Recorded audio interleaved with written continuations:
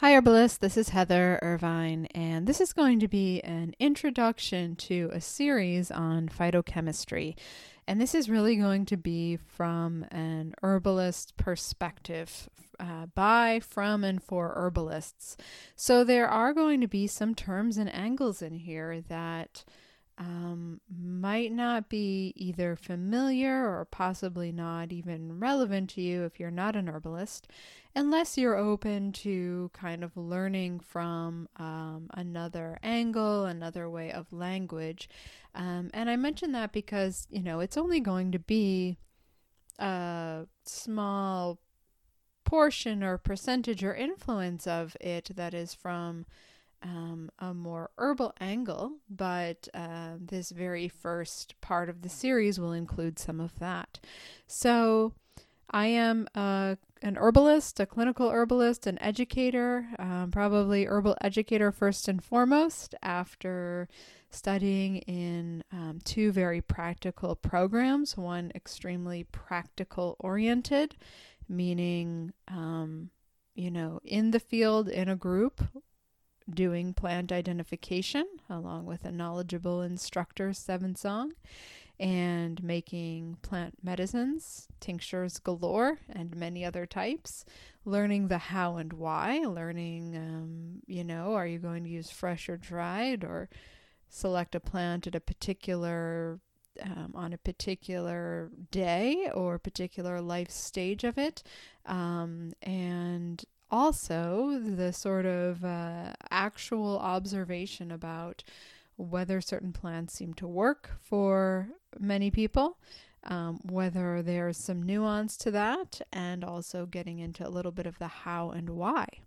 I then, continued learning in a program that identifies itself as more clinical, meaning we actually brought clients into clinic and were supervised by our instructors who have part of their livelihood helping individuals to make decisions about, whether or not certain herbs would be appropriate for them, as well as integrating lifestyle and considering,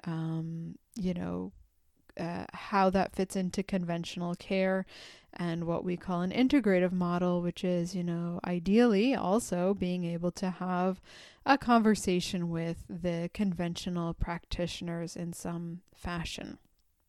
So that's just a little bit about my background, but possibly as important as that is to also say that I've just personally put in efforts to understand the chemistry of herbs, and that is from a really good foundation from my teachers, and then ruminating and spending a bit more time and going back over certain things, taking the range of chemistry courses, and then teaching herbalists medicinal actions in phytochemistry, and sometimes teaching pharmacy or pharmacology students herbalism. So that is the sort of foundation I have up until the last couple years. I've also recently started supporting a course by Lisa Ganora. She asked me if I would help, and I'm really pleased because she is a chemist who is also an herbalist and who has been working on solving the same sorts of questions that I have had, but she has been working on that for more decades and comes from a really bona fide chemistry background and has been a consultant in the industry for a long time, and also comes from, similar ways of learning from and among herbalists, folk users, just rural plant knowledgeable people, and the whole, and sort of some of the really well embraced herbal teachers in the US, and brings that all together. So I found learning with her, there are a lot of ways that she teaches things that are actually like spot on with how I've been teaching and saying them. And that's perhaps partly personality, partly our own, our some overlap in backgrounds and teachers, and Also I've learned a little bit from her before working with her too. So that's a range of where this information is coming from, as well as really getting into the books, so to speak, the pharmacology books, the phytochemistry books, the research articles, etc. And as an herbalist, some of our peers are those who are sort of a similar mindset about as far as reverence for plants, but we have a few in our broader flock who are integrated into doing the bench research or the clinical studies and that sort of thing. So that's another part that informs this. But this first little session is going to be much more sort of introductory overview, and it's just going to get us sort of into the shallow end, with more to come, more to follow. So I want to just start us out with a foundational thought here, which is that if we have research on medicinal plants or on constituents of plants, it is pretty much always having been developed via, or let's say discovered or known because of traditional use. Now, sometimes the way the research is conducted or the way it is communicated is a far cry from that traditional use, and perhaps a far cry from some really widespread traditional knowledge to present. And so it's sometimes a little bit startling for those who are really familiar with a plant to see how it's sort of distilled or summarized in some of the research pieces. And I've experienced that as well, just from my own sort of eclectic, sort of personal tradition of learning from many types of sources. But if a plant is being studied in a serious way, and if we're finding medicinal actions, it is almost always with a just very broad and deep background of traditional use, often and usually to present. Okay? So that's just one little takeaway. Now, another thing that we're enjoying to an extent is that the phytochemical literature has really accumulated, accelerated, and become both more accessible and in some ways, slight ways, a little bit more sensible over the last few decades. So we see, in the 90s, the first couple of studies to recognize that maybe it wasn't just one constituent of a plant, but perhaps some plants could have two active constituents, right? So this was not really a surprise, even to people learning and teaching herbal medicine at that time. But it wasn't really kind of with the paradigm of thought of most research. And it also just practically speaking, is not very easy or amenable to research to look at the multiplicity and the holism, or the whole picture of whole plant and all of its constituents. But we do have lots of examples where particular plants, hawthorn is always the first that comes to mind, has been researched because of its traditional use to present for gentle, generally safe cardiac support, as well as cardiovascular support. So primarily support perhaps of the heart muscle, and also perhaps support of the whole cardiovascular, many angles of supporting the entire cardiovascular system. Hawthorn has been of interest in research, and for a time there were many studies aiming to identify or determine the active constituent of hawthorn. And as it turned out, individual constituents and even fractions, meaning, groups of similar constituents in hawthorn, were not significantly effective or had no effect. But if you use the whole hawthorn fruit or extracts of the whole hawthorn fruit, even just sort of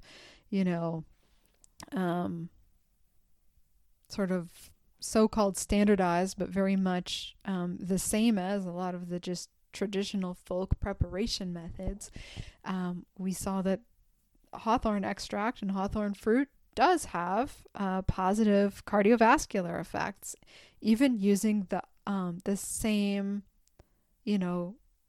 research techniques. Okay, so as David Winston is one of a few herbalists, or one of many herbalists now, who says it turns out that the active constituent of hawthorn is hawthorn. Okay, so that's another takeaway we have.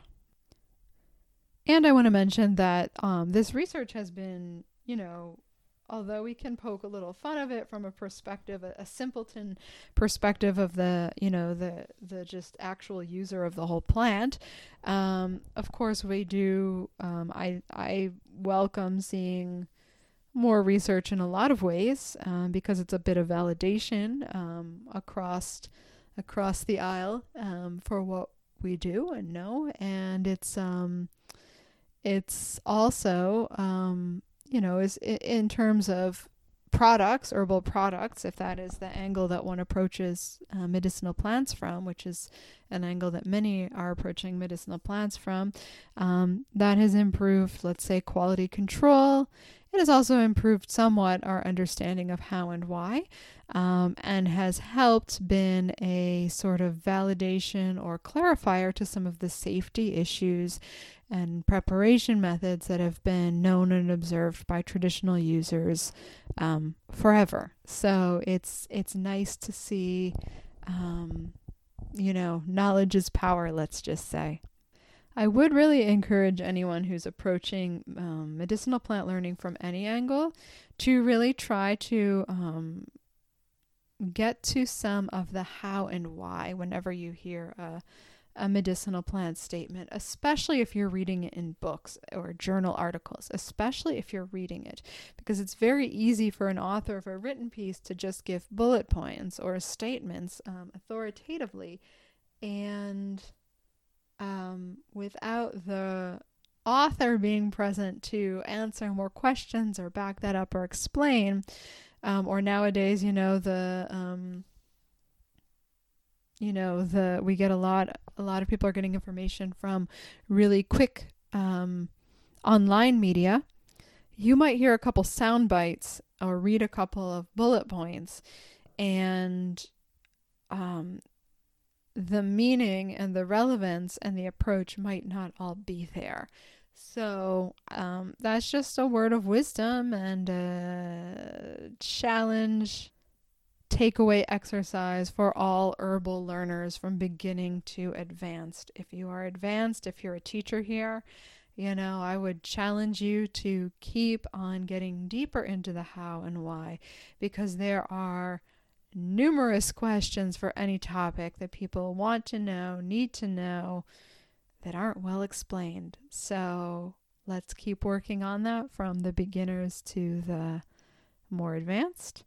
And also herbal learners, sometimes you've got questions that really, there's not anyone in the world who really definitively knows.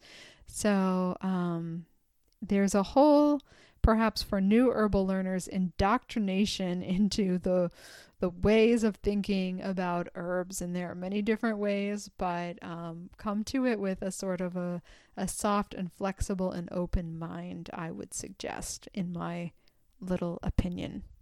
Okay, so with all those soft statements about herbal learning and chemistry and pros and cons, what is the point of trying to learn phytochemistry or herbal chemistry?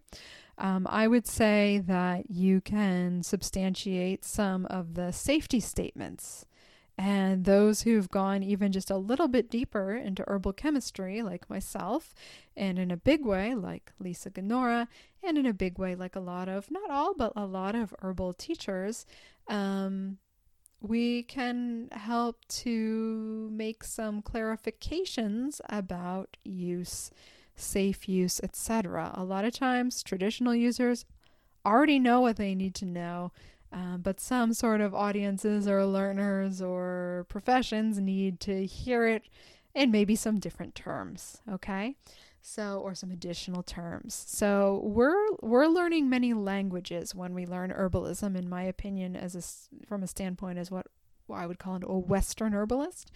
Around 100 years ago, we would have called me and probably a lot of people who learn alongside me or I've learned from, we would have maybe been called eclectics, which meant a sort of mishmash or a sort of crazy quilt of information and being informed from different traditions, from different types of information, from experience, from books, from traditional users, from the sort of cutting edge and new information.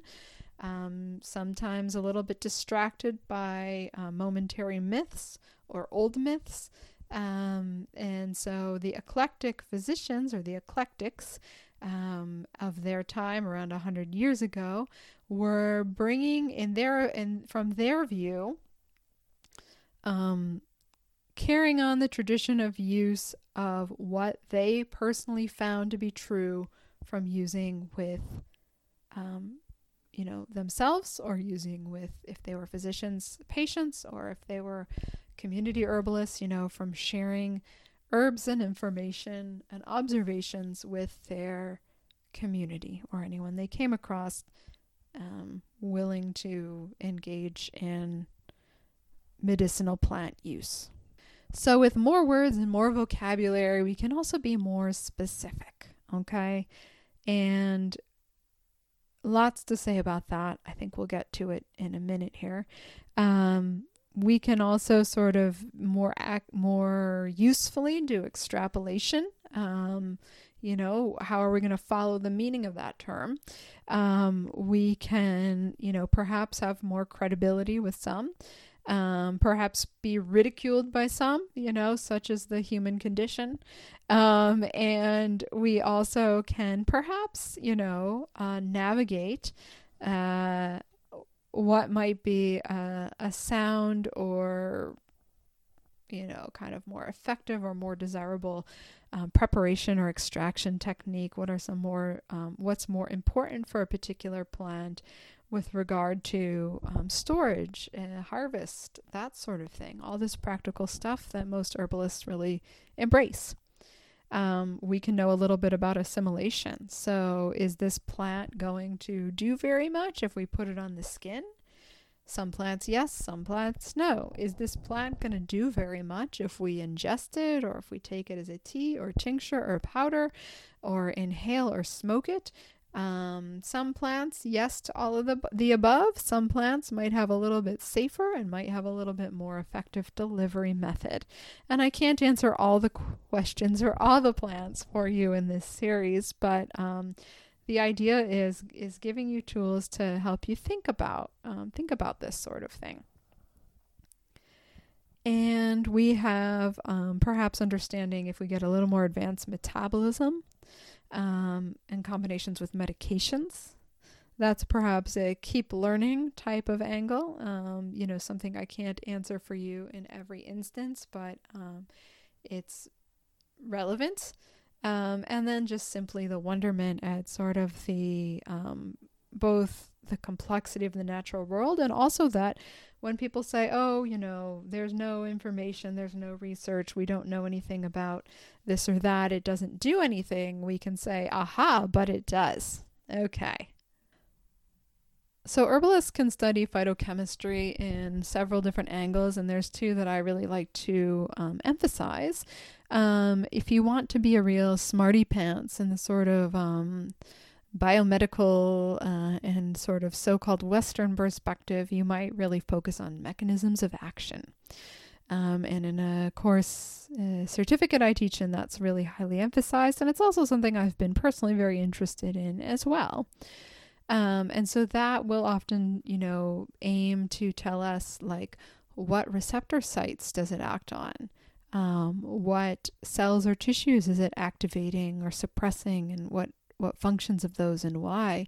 And sometimes these mechanisms of action can get much more detailed than that.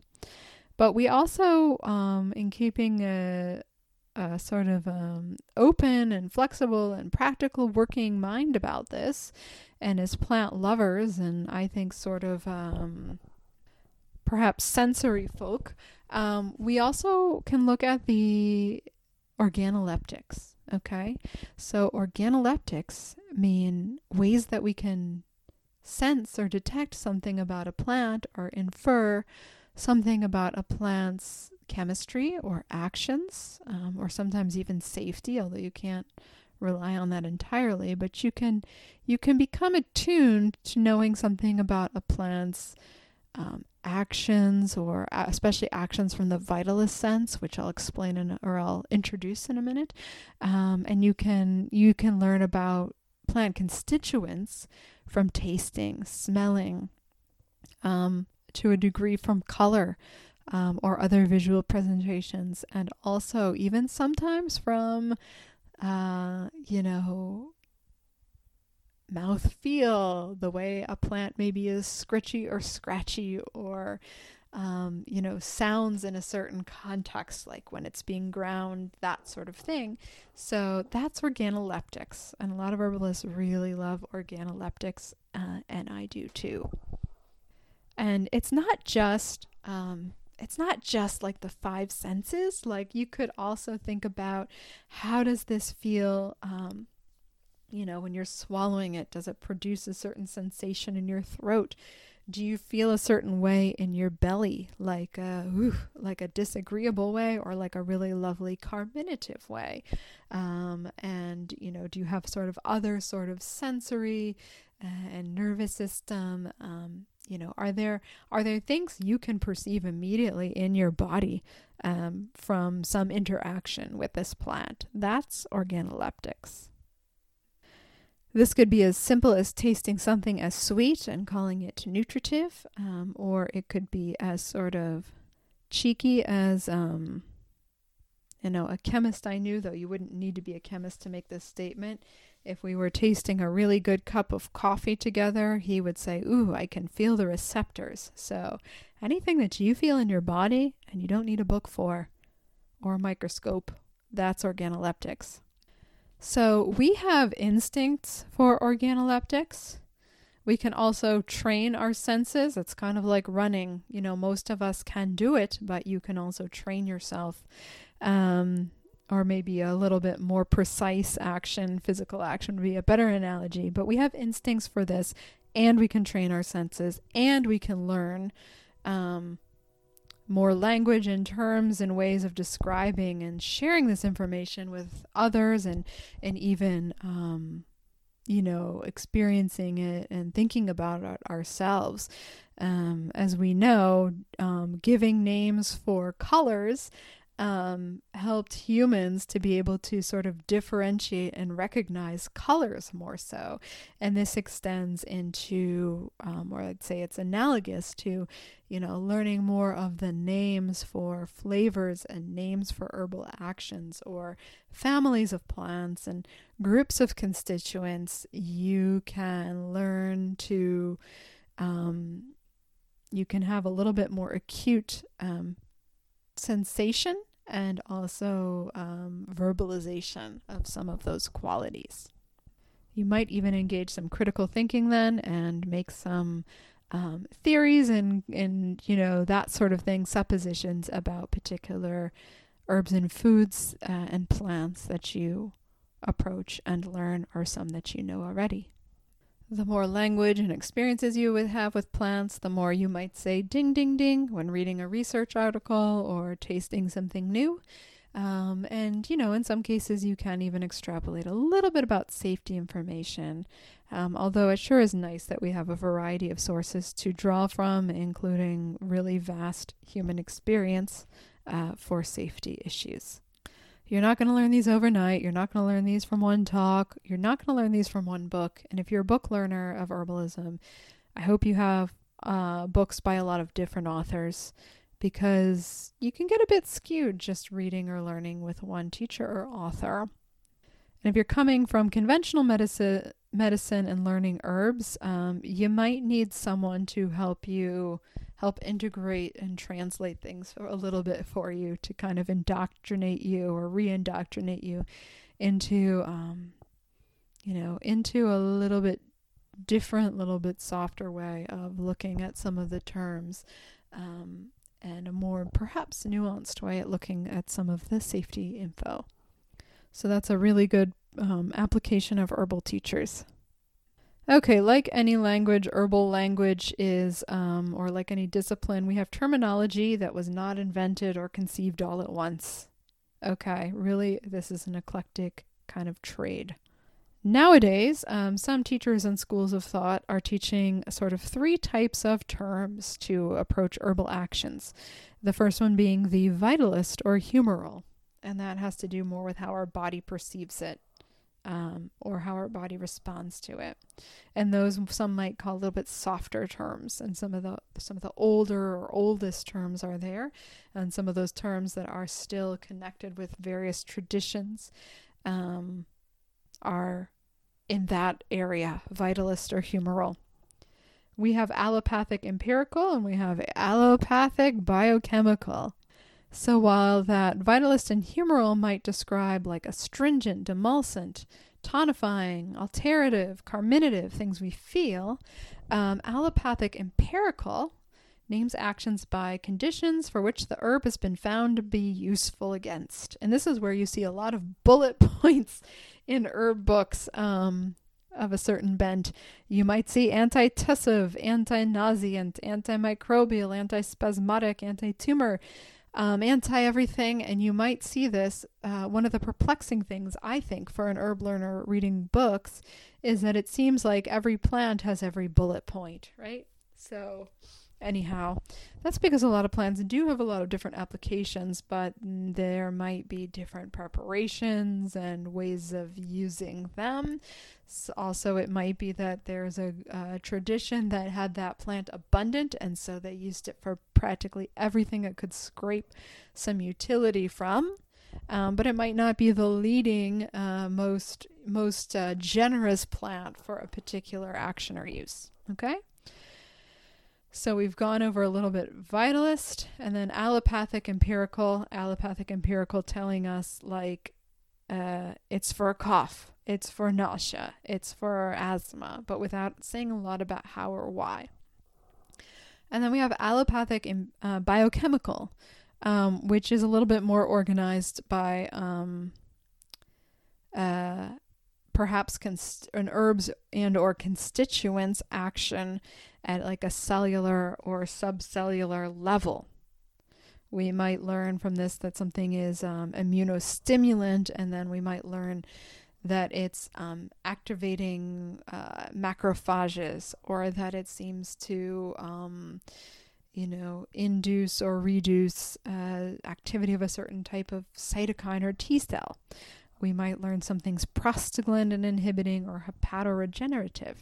So these get a little bit more specific, and the conventional medical types might really like these terms, and I also like them. But you also have to maybe consider that sometimes if a term is really, really specific, you might want to learn, was that an isolated constituent in a petri dish doing that? Or was it the whole plant extract or whole plant puree, let's say, in an actual human doing it? And both of those could be true. But this is why we see lots of different terms used for herbs, and those are 3 different sort of types and gradations of terms. Okay, everyone, let's take a little mental rest, and then we're going to introduce primary metabolites and secondary metabolites. Okay, did you go taste some tea or some willow bark or look at some flowers? I did. So I love this next concept. And again, we're still in the shallow end, folks. You're endurance learners if you're listening to the phytochemistry series, but there's so much to it. So let's get into some substance here. So there are plant primary metabolites, and there are plant secondary metabolites. And I love this. I first was exposed to this concept when I was taking plant physiology. And I was also in herb school. So I was taking plant physiology and biology and health and pre-med type courses at Cornell. And I was taking herbal classes from Seven Song with a group of about 20 of us, learning with him. And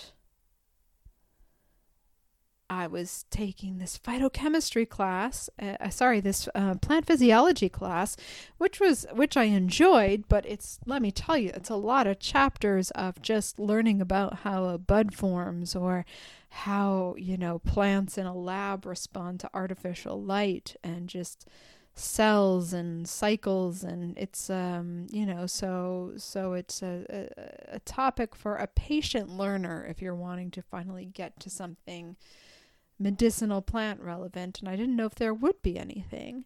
And then one day we talked about primary metabolites compared to plant secondary metabolites. Whoa. And the term alkaloids came in, which was one that I knew from herb school. Whoa. Now it's all coming together. So plant primary metabolites are essentially, I like to think of it as the constituents and the, structure that the plant itself needs to be that plant, to survive, to stand up, to have energy, that sort of thing. Some describe it as what the plant would need if it was in a vacuum, without adversity or a cooperation from other organisms.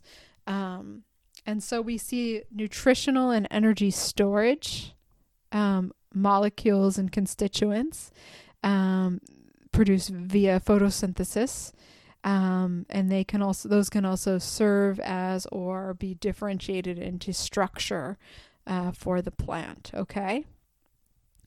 And generally we can think of protein, starches, and fats that we can ingest from plants and use nutritionally as primary metabolites. So there's a lot of, it goes a little bit hand in hand with the very, very fundamental information you might learn in a basic nutrition class, about what are just the bare bones,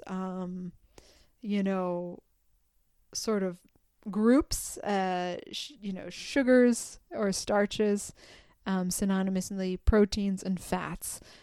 I consider those generally kind of the plant's primary metabolites, but also things like, the fiber of the plant, the lignin, the structure that's going to form and hold a stem up, that sort of thing. Also primary metabolites. Okay, and then we get into secondary metabolites, and these are a variation. These are variations from the primary ones, although they're made from primary metabolites.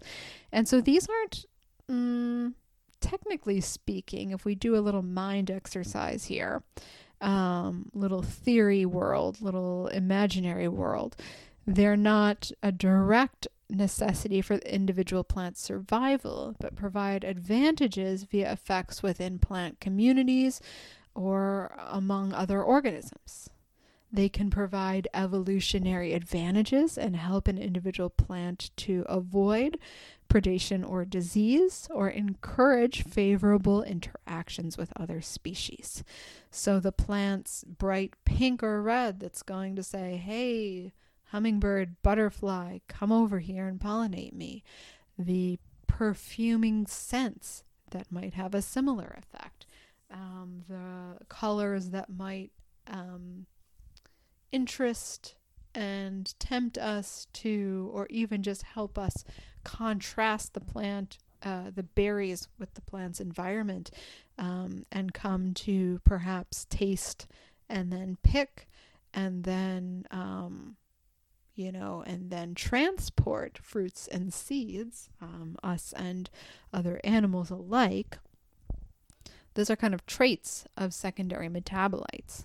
All the interesting phytochemicals that are produced in roots or above ground to deter herbivory or to sort of maybe keep another plant from encroaching too close in its, into a certain plant's little space or niche, but also those chemicals and hormones and pheromones that talk to other plants and talk to soil microbes and say, hey, like, let's make a deal and let's help each other out and do a mutualistic kind of interaction.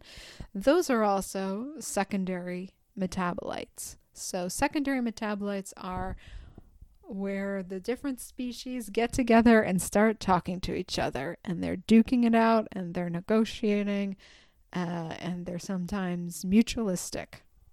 A plant's poisons are also definitely there as they're in the secondary metabolite group, okay?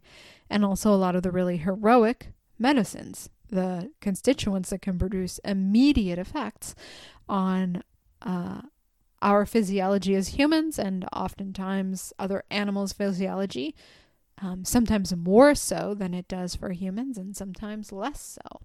I like to think of this as even if we think of it as just, let's say, the animals and the plants, I like to think of it as sort of a an evolutionary paper, rock, scissors match going on forever between plants and animals, where the plants are going to dish out by a mutation some new trait, and then an animal is going to taste and ingest it and either perhaps have an adverse effect from it, or that's, and that's perhaps an advantage to the plant and not an advantage to the animal. Or maybe for some animals it's going to be euphoric or medicinal, or maybe it's going to really, really tap into our nervous system and be something that animals and maybe monkeys are super interested in, and it produces a little stimulation or euphoria or a very pleasing flavor or a carminative effect that helps our tummies feel better. Or maybe it's an antibiotic, and animals and humans get accustomed to this, and we might propagate this plant in a big way or in a little local way. We might intentionally or almost sort of without thinking or making too much of a point of it, we might sort of encourage that particular plant. So it can be a win-win. It can be deadly. It could end in burning flames or paradise. Could be good for plants, humans, animals, none or both. And those that have some advantage for one or the other, well, those are the traits that have been carried into present, mostly. There's also a little bit of strong arming of certain sects of humans that has somewhat skewed that, but that's not what this talk is about. Okay, a brief on the really broad classifications of nutrients. We know there are carbohydrates, which can be broken into monosaccharides, oligosaccharides, disaccharides. Prebiotics, they're larger types of carbohydrates or starches than we can really ingest. And, well, we ingest them, yes, but we can't break them down as caloric energy. But we might have microbes in our gut that can do it. And certain animals have a different variety of gut microbes that can, ingest their sort of spectrum of what's edible to them. So, we see things like horses and cows have greater ability to digest and derive energy from plants that are more starchy and woody than we can. We see, the mischievous beaver that can chomp down trees, I believe, thanks to gut microbes. And even termites have specific little bugs in their gut that let them live off of wood. So I wonder, if you gave a termite antibiotics that killed its gut flora, Would it still be a termite? I don't know. It might be a termite on a special diet after that. Okay, so we can, talk about polysaccharides as the really complex types of carbohydrates or starches that go beyond what we can use calorically or nutritionally. But among those are glycans, okay? Glycans. That's another term for a big group of them. With a high molecular weight, which means they are tens, in this case it means they are tens to thousands of units of sugars. Okay, so we're getting a little bit beyond just dietary fiber here. Although, simple foods or familiar foods like oats and brewer's yeast are two of the first and most studied plants for containing glycans. And if you're into medicinal mushrooms, not in the psychoactive sense, but sort of in the immune modulant and adaptogenic and perhaps edible sense, you have probably heard of beta-glucans, and there are hundreds of beta-glucans. And beta-glucans, that term refers to how the different sugars connect to each other. And that little connection that they do is something that our human sort of enzymes and digestion can't break apart, but our gut flora can. And there's a little variance too among humans, based on genetics, based on dietary experience, health status, that sort of thing. But we see some of the immune beneficial effects from some of these beta-glucans. Not only from feeding healthy gut flora, but also from some detection that lymph tissue in our gut, in our intestines does. There are areas called Peyer's patches that pick up on beta-glucans and some other specific immunomodulating polysaccharides, and these communicate to these Peyer's patches, then can send some immune relevant signals to other aspects and other parts of the body, and sort of up-regulate or down-regulate the activity or vigilance of certain types of immune cells. The activation can have an increasing or decreasing effect on cytokine and T cell activation. So we can see an increased response to pathogenic bacteria and viruses, and we can see a neutral or downregulated effect on cytokine and T cell action that might cause allergies or autoimmune type responses. So a win-win when we're ingesting polysaccharides, especially from immune modulating mushrooms or some of the other high fiber foods that cross into the immunomodulant category. We don't know that all high fiber foods do, but we know that some high fiber foods do. We have proteins, fats, and minerals. So proteins and fats, for our purposes, pretty much the same as you learn nutritionally. There are some special ones. Maybe we'll highlight a couple further on, maybe not. And then we have minerals as just a building block, or not a building block, but a differentiator and a part of all this chemistry. Now, the minerals, if we're talking about ingesting plants for dietary minerals and making extractions and that sort of thing, one interesting thing about the minerals is generally heat, freezing, crushing, infusing, drying, storing is not going to make the minerals go away. I mean, think about the minerals as the rock, literally. They don't disappear. They don't dissipate. There might be a little bit of change in forms in some really specific context, but they're not going away. So we can think of dietary minerals from some plants or many, nutritional edible plants like iron, manganese, calcium, magnesium. They're not usually occurring in atomic form. They're not just that atom or that element only. they occur as salts, so connected with or in association with greater complexes.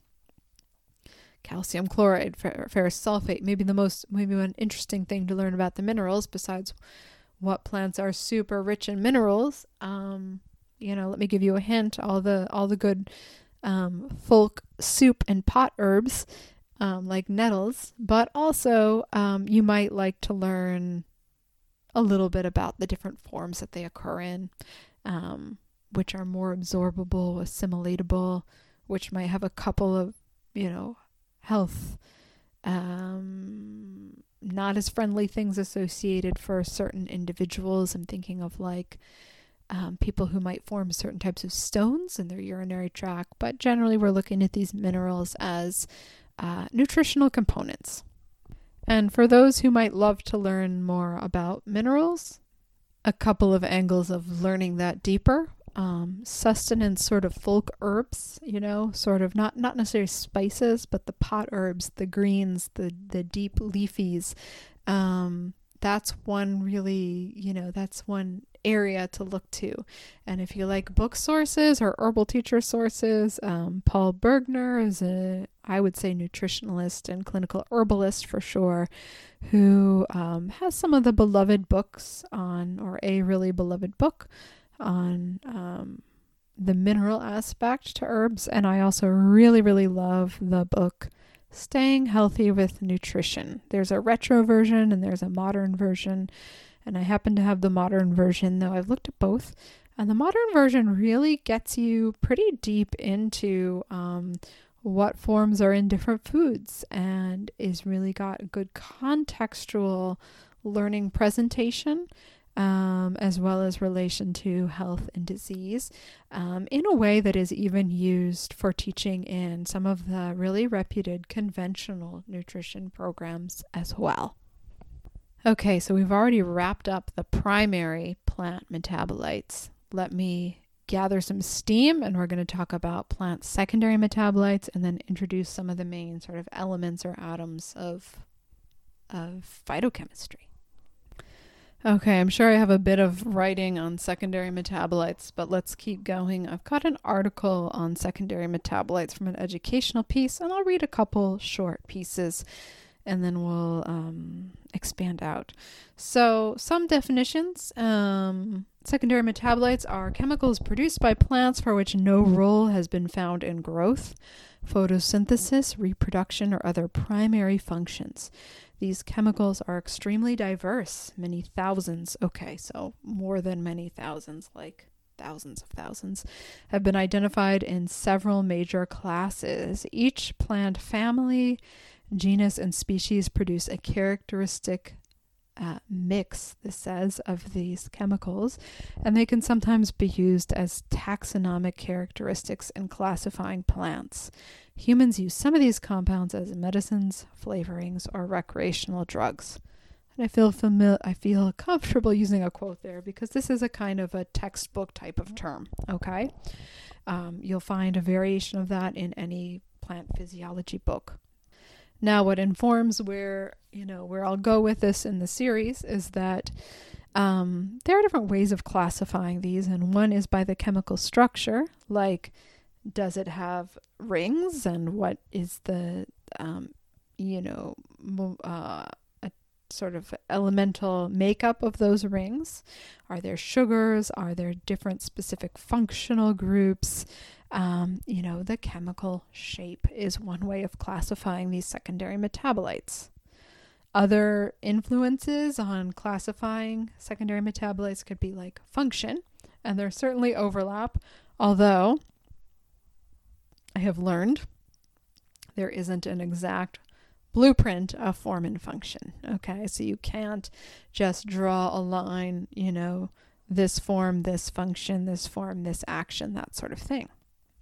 I mentioned these secondary metabolites can have effects of deterring herbivory. They can also very much so be antibiotic or anti-infective. And so plants have produced so many constituents to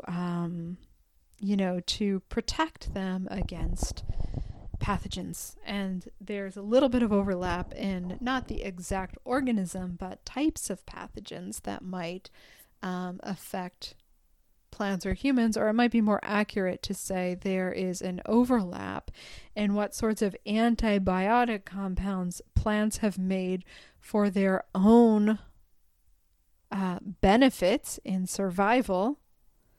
And it turns out some of those constituents that plants make that are antibiotic against plant pathogens are also antibiotic for humans and for animals against some of the pathogens that can, that we are a potential host of. So lucky for us. And also lucky for us, plants learned about antibiotic resistance way before humans conceived of this idea. And so any plant that makes an antibiotic constituent makes a whole wide array of antibiotic constituents. Okay, so lucky are we. Plants really have this down. Like if they're being nibbled on by let's say bug, critter, insect, etc., the plant can also release compounds that might attract something that's parasitic to that insect. Okay, or something that's going to eat or prey on or impact its sort of own adversary. So there's a lot of complexity.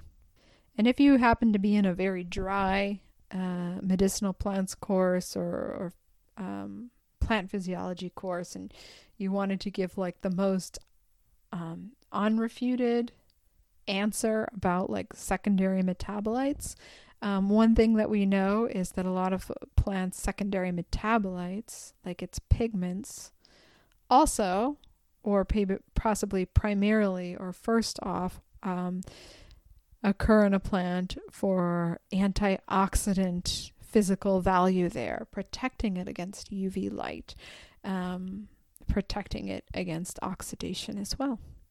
And some suggest, if you eat a diet high in antioxidants, that might even provide you a little bit of UV protection.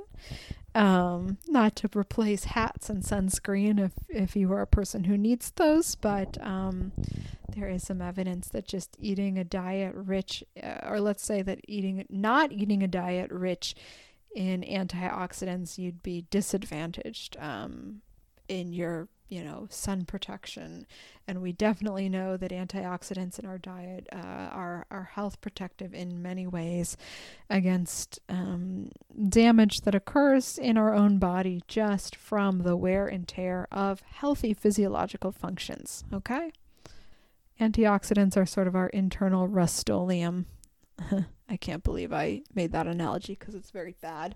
But it's basically protecting against not just toxins, as some say, but just the everyday, helping to protect our tissues and our DNA and our gene expression from just wear and tear of everyday life, even if it's a completely, healthy life in a, not very adverse environment.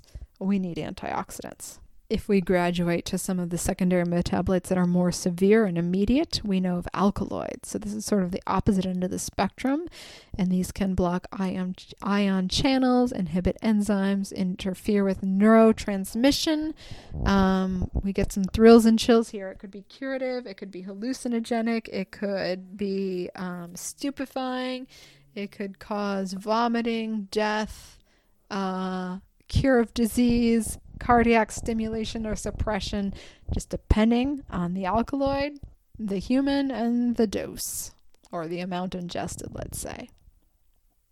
So let's not get down on alkaloids. Our entheogens and euphorics and so many of our conventional drugs are there, and a lot of favorite plant medicinal actions are there, but these are immediate, and you want to beware if you're working with an alkaloid plant. On the more pedestrian side of alkaloids, we have the methylxanthines, the everyday for many stimulants in the so-called caffeine plants like coffee, chocolate, yapon, tea, etc. Guarana and mate as well, and a few others. Now, let's not panic just because a plant has secondary metabolites, they all do, or even alkaloids. There are many that we have some mechanisms to to metabolize and to ingest small amounts safely or certain amounts safely. Okay, so there's not absolutism in herbalism typically. Lots of nuance. And if you just look up alkaloids, you're going to find mostly conventional medicines, and you're going to find that most of those molecules are exactly the molecule that occurs in a medicinal plant, sometimes with very slight change, perhaps to make it a little less potent, but not often, or perhaps to make it, patentable. So these alkaloids are well known in conventional medicine, and they're well known in plant medicine. And they are really represented among the sort of drug plants and entheogens, hallucinogenics, and psychoactive plants as well. Although a plant can be psychoactive by constituents other than alkaloids. Sometimes it's terpenes. Okay, I think I'm close to coming to a close on this little segment. So let's give you some examples of secondary metabolites. Many of these will be expanded on deeper, further, more specifically in the series. So we have nitrogen-containing secondary metabolites. The big groups here are alkaloids, and we can contrast those with the nitrogen and sulfur-containing secondary metabolites. So nitrogen-containing secondary metabolites largely represented, or interestingly represented, by the alkaloids. And for the just beginning learner here, think of nicotine, think of theobromine, think of so theobromine is one of the constituents of interest and slightly stimulating constituents of cocoa or cacao. We have caffeine, we have cocaine, we have a number of really immediately nervous system active constituents here. Also, we can sort of graduate into and contrast this with some constituents that contain both, some secondary metabolites that contain both nitrogen and sulfur. And we can call these glucosinolates. And interestingly, now we're not talking about psychoactive stuff. We're talking about the cabbage family. We're talking about broccoli. So we have constituents like sinigrin, and we have really a whole myriad of glucosinolates, some of which gives the pungent flavors and some of the gassy nature to the whole Brassicaceae family.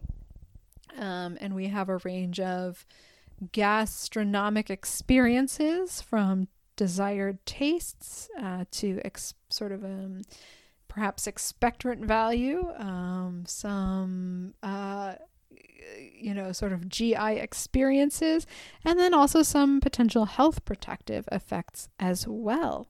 You might learn these as methylators, meaning having some protective effects on our DNA or our DNA and gene expression, and maybe some potential just sort of dietary contribution and perhaps prevention of certain types of cancer, and maybe some relevance with certain thyroid issues, although that's a real, that's a real riot starter there. There's a lot of debate about that still. We have the wide range of phenolics. So now we're crossing into a different type of group. I like to say all in all, it's all phenol because so many plant constituents are phenolics. Many of them are what I call the vague, slow, health promoting, health protective ones. I used to call them the boring ones if we're talking about just antioxidant ones. But here we have a range because they can also have a little bit more specific medicinal actions too, but generally not as harrowing as the alkaloids. So we have, and these are generally, we're talking about, they have a phenolic ring. They have a ring of carbon, and they have a little OH group attached to that. They're very common in plant constituents, fruits we eat, etc., etc., etc. Fruits and vegetables, pretty much all plant foods, tea, etc. So we have, phenolic acids, which are going to be of fame from fruits, berries, wine, antioxidant effects, etc., etc. And we have some more specific types of groups of constituent coumarins, really still broad group that occurs in the carrot family, including celery, including many spices, especially those that we eat the seeds of, and might call them carminative or alterative. This also includes coumarins are in many spices that we might call slightly sweet or slightly warming, like cinnamon, for example, vanilla. We have coumarins in Gallium odorata. We have it in, which I call sweet woodruff, and we have coumarins in clovers as well. And so these maybe have some very slight hemodynamic effects. Let's say slight, generally health-promoting effects on circulation, the blood, the lymph, that sort of thing. We have lignans, which can be just sort of, nutraceutical in nature, like we talk about lignans, soy lignans, or they can get under your skin, like urushiol and poison ivy or mayapple. So anywhere from the sort of health promoting, perhaps hormonal, slight influencing, modulating, perhaps chronic disease mitigating, lignans in soy and other fabaceae or pea and bean plants, but we also have some real specific ones in some plants that might give some of us a rash or might produce vomiting in some if you have the wrong idea and eat them. For example, the wrong part of the plant of the mayapple at the wrong time of the year. I generally don't eat mayapple, but some do. We have flavonoids, broad group. All of our greens, reds, oranges, yellows, named for yellow flavone, and really the wide range of antioxidant plant pigments in fruits, vegetables, many flowers contribute to the brilliant colors of berries, of colorful root vegetables, and here we talk about mostly the antioxidant value. We have tannins, which are probably the easiest to sort of cinch in and define. They are astringent. They're usually groups of phenols that have lots of OH groups on the outside of them. They kind of easily make temporary interactions with proteins or tissue membranes, and they maybe kind of help to cinch those in and make them a little less permeable. And so we feel that cinched in feeling in a puckered mouth when we drink some really astringent black tea, or we might feel that in our stomach too.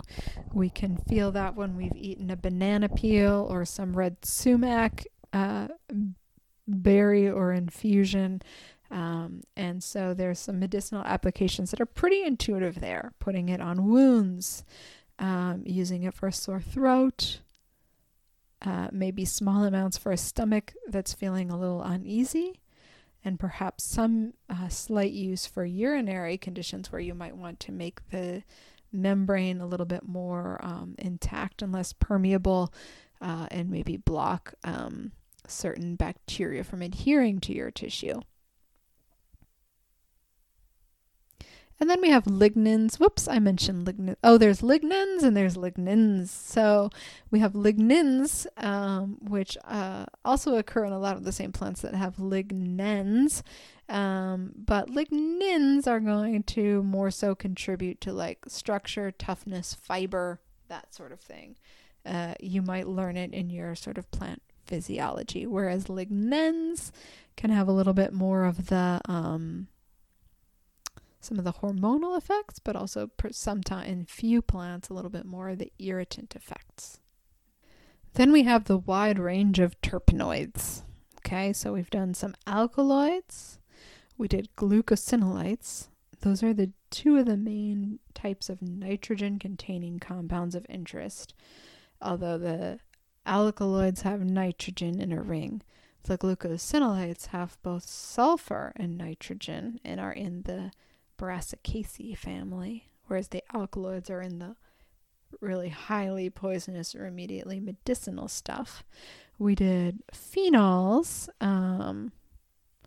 which are the, are phenolics, which contain the sort of, they contain phenol. They contain lots of 6-membered rings with OH group attached and can be anything from tannins to lignans to many, many flavonoids. And usually the actions are a little bit more subtle than for alkaloids. And then we have terpenoids, which is also a wide range. So terpenoids are characterized by the isoprene unit. It's a little squiggle of sort of conjugated bonds. It's a building block that occurs a lot in organic molecules, but we can differentiate it from the other groups so far.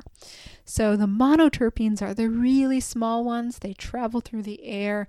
We can detect them when we inhale them, and your very highly aromatic plants, especially those used either for perfumes or otherwise characterized as highly aromatic, like mints, like lavender, like constituents of jasmine, that sort of thing, have notable monoterpenes.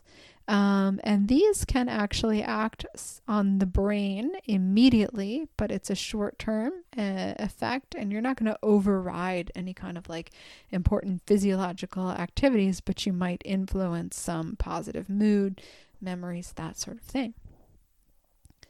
We have sesquiterpenes, just going up a little bit in complexity, and they might be, sensory and aromatic as well. They might also be a little bit sticky. Some of them, they might be, they might produce a little bit of the bitter experience from some plants, or we even have a few that can produce some contact dermatitis, especially some of the aster family plants, for those who experience those contact dermatitis type of reactions. We have diterpenes. Again, you might get some of the bitter aspects, you might get some flavor aspects, you might get some medicinal aspects among diterpenes. And not many, but a few could be toxic and or medicinal. But then I want to get to triterpenes, which are graduate to, sometimes we call a few of them triterpene saponins, because they have graduated to a specific type of structure that contains the same blueprint as the cholesterol molecule. And that's the same blueprint as a lot of our hormones, our so-called reproductive hormones too. And so we get a little bit of modulation and talking to and sort of waking up responses to different hormonal systems. So ginseng is famous for having triterpene saponins, okay? Just one plant of many. Licorice is famous for having triterpene saponins as one of its constituent types. And so we get these subtle, not overriding, but subtle sort of tonic effects on certain endocrine system responses. And those can also include modulating or influencing how we process cholesterol too. Both endogenous cholesterol, like how much we're going to make and what types, and also how well we break down and metabolize dietary cholesterol. So it can have positive, some of the triterpene-rich plants can have positive influence on blood, on serum lipids, on blood lipid profile. And then if we graduate up really big in size, we get tetraterpenes, and the main one that I know is carotene, beta carotene in carrots. So we get into nutritional, we get to rubber, we get to things that are sort of outside of the context of medicinal plants. But we could also include sterols, plant sterols, in this group. And again, we're looking at, some potential sort of modulating effects on that sterile part, talking about a similarity to cholesterol, and perhaps action on or modulation of some hormonal actions in animals as well, by sort of a molecular resemblance. Okay, group, I think I'm over my word count for right now. I've talked for about an hour. Let's all take a break. I've got plenty more to say. Just take it at your own pace, but we've gotten a good little introduction to phytochemistry in this sitting. All right. This little sit I've done is a little bit of preparation for a 4-hour intensive that I'm teaching at the Great Lakes Herb Fair in 2023 in September. And so I'm just experimenting a little to see what parts of lessons I've produced before are going to either fill or overfill 4 hours if I need to go faster, slower, jump in quicker.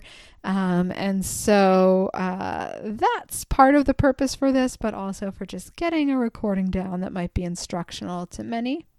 If you found this, chances are that you found it through my publisher page on Soundwise, and my little page is Soundwise about medicinal plants. But I have learned that people are finding these by other avenues too, which is really cool.